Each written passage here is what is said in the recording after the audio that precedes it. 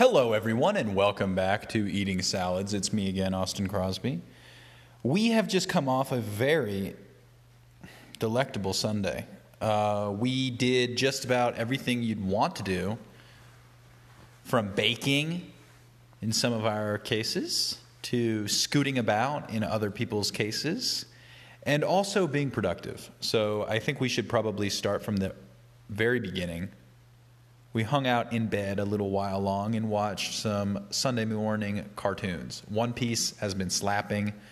My free trial of Funimation ended, and we are almost a third of the way through all of One Piece. So I think I'll keep it going for a month. I think in a month or two I can have it finished, and that's fine.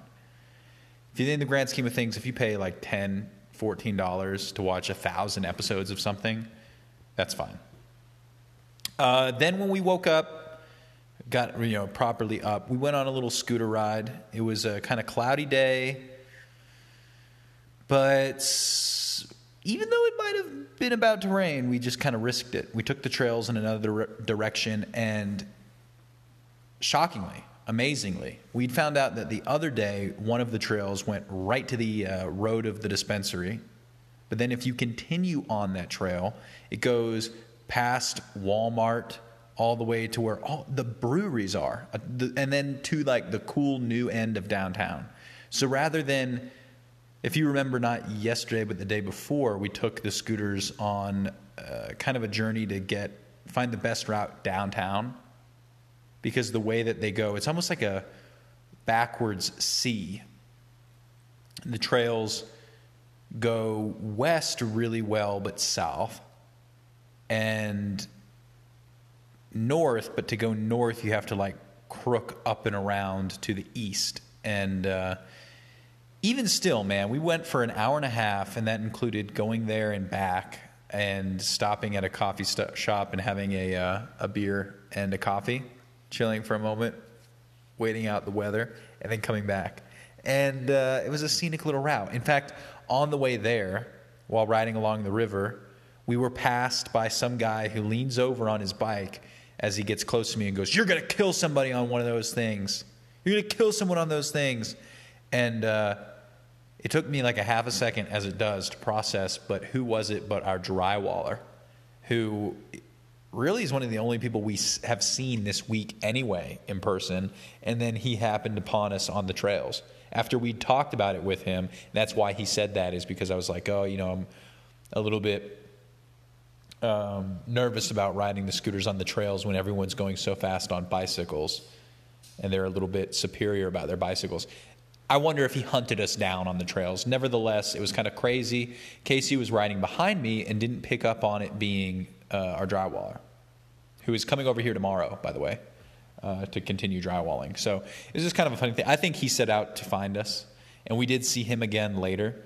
He crossed back the other way and said something else, but that was kind of funny.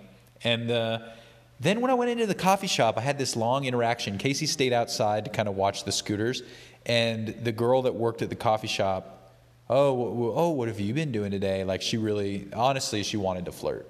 Casey hates it. She gets so jealous, but the girl wanted to flirt, and she was like, "What have you been doing, blah, blah, blah." And I was like, "Well, we've been riding scooters." And when I brought the cup back, I made a comment about how, the same thing about how they don't technically allow these motor scooters, but it's a hybrid, so I think that's fine. And she made this kind of face like she was biased against scooters, and then she said, "No, yeah, I ride a bike, so I don't like scooters." And then the other guy who worked there was like, "Everyone should be able to have everything." And I was like, "Yeah, absolutely." And he actually came outside while we were leaving and appreciated the scooters before we zipped away past the brewery. We would have chilled at this brewery if Casey would have had her license. But anyway, now we know that there is actually a kind of cool coffee shop downtown that you can go into. So fast forwarding a little bit, we got home. And yesterday, Casey had made these maple cookies using maple extract that I'd picked up. And they were sugar cookie-ish. They were very good, round, hard. We ate a whole bunch of them in the middle of the night. It made me very thirsty. I've been drinking a lot of water to try and compensate for my overboard sugar consumption, but cookies are good. What can you do? And Casey had this other half of the dozens. I mean, if you guys remember, that's kind of what we were doing right when I signed off of the podcast last night. Casey started making those cookies. They turned out great. But we had half of the dough left, and then today Casey took some strawberries and turned them into a filling and made hand pies that are like Pop-Tarts with this maple dough. And they were very good. Then, after all of that adventure, we were looking at these two coffee tables that Casey's grandpa had bought in 1960s, late 1960s, maybe 1965 was the run year of this. Anytime you find these pieces, he had bought the whole set imported from Brazil. They're from a company, I believe, called, if they're still around, Pasifal Lafay, or Lafay, something like that. I guess they're Portuguese or whatever. Two side tables, a coffee table, a couch, and two chairs of Brazilian rosewood with the seats had this like cool leather cushion. We have to get the chairs reupholstered soon. That's kind of a mission. But the two side tables are the other pieces from the set that are still with us. Everything else has been kind of lost to time, unfortunately, because the couch would have been really cool.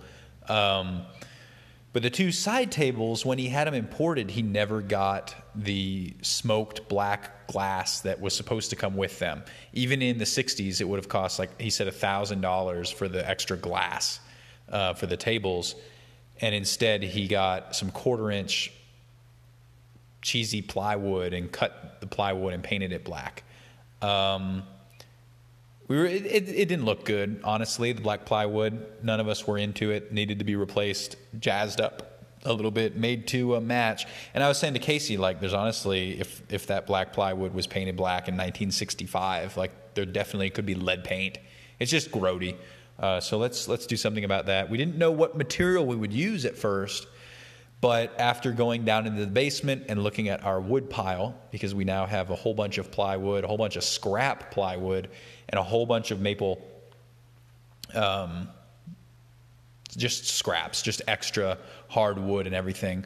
So I took, and Casey played a big part in this, we took a couple of pieces of plywood, we cut them down to the size of the table, and then made some leaf kind of edge pieces out of hardwood so that it's like recessed and cut around the actual form of the table.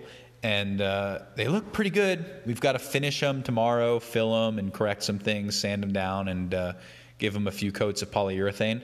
But I think that they are definitely looking pretty smooth, and they're going to do a lot more matching with all of our stuff. And I love the idea that these are things that we didn't have to buy. They were handed down, and we used scrap wood to make them look awesome. So that's good. They're definitely not perfect, but to consider that we put them together in like an hour and a half in the basement using hand tools, pretty proud of them. And we're gonna do a good job with them tomorrow as well. Our salad tonight, we do these little broccoli, and I think they're broccoli and cauliflower patties from Trader Joe's. They're those lime green, almost radioactive looking pucks. We had some of those, some frozen pepper, mélange à trois, they call them, and some romaine, I think it was, some lettuce and carrots. And anyway, we grill them all up. Unfortunately, these again, the broccoli and cauliflower pucks, they just fall apart. They're a little bit too spongy, and under heat, they don't hold up very well. They still taste fine. And also, Casey had found some on clearance at Sprouts, some zesty cumin dressing. The cumin, it would really complement mushrooms. It would really complement onions and steak.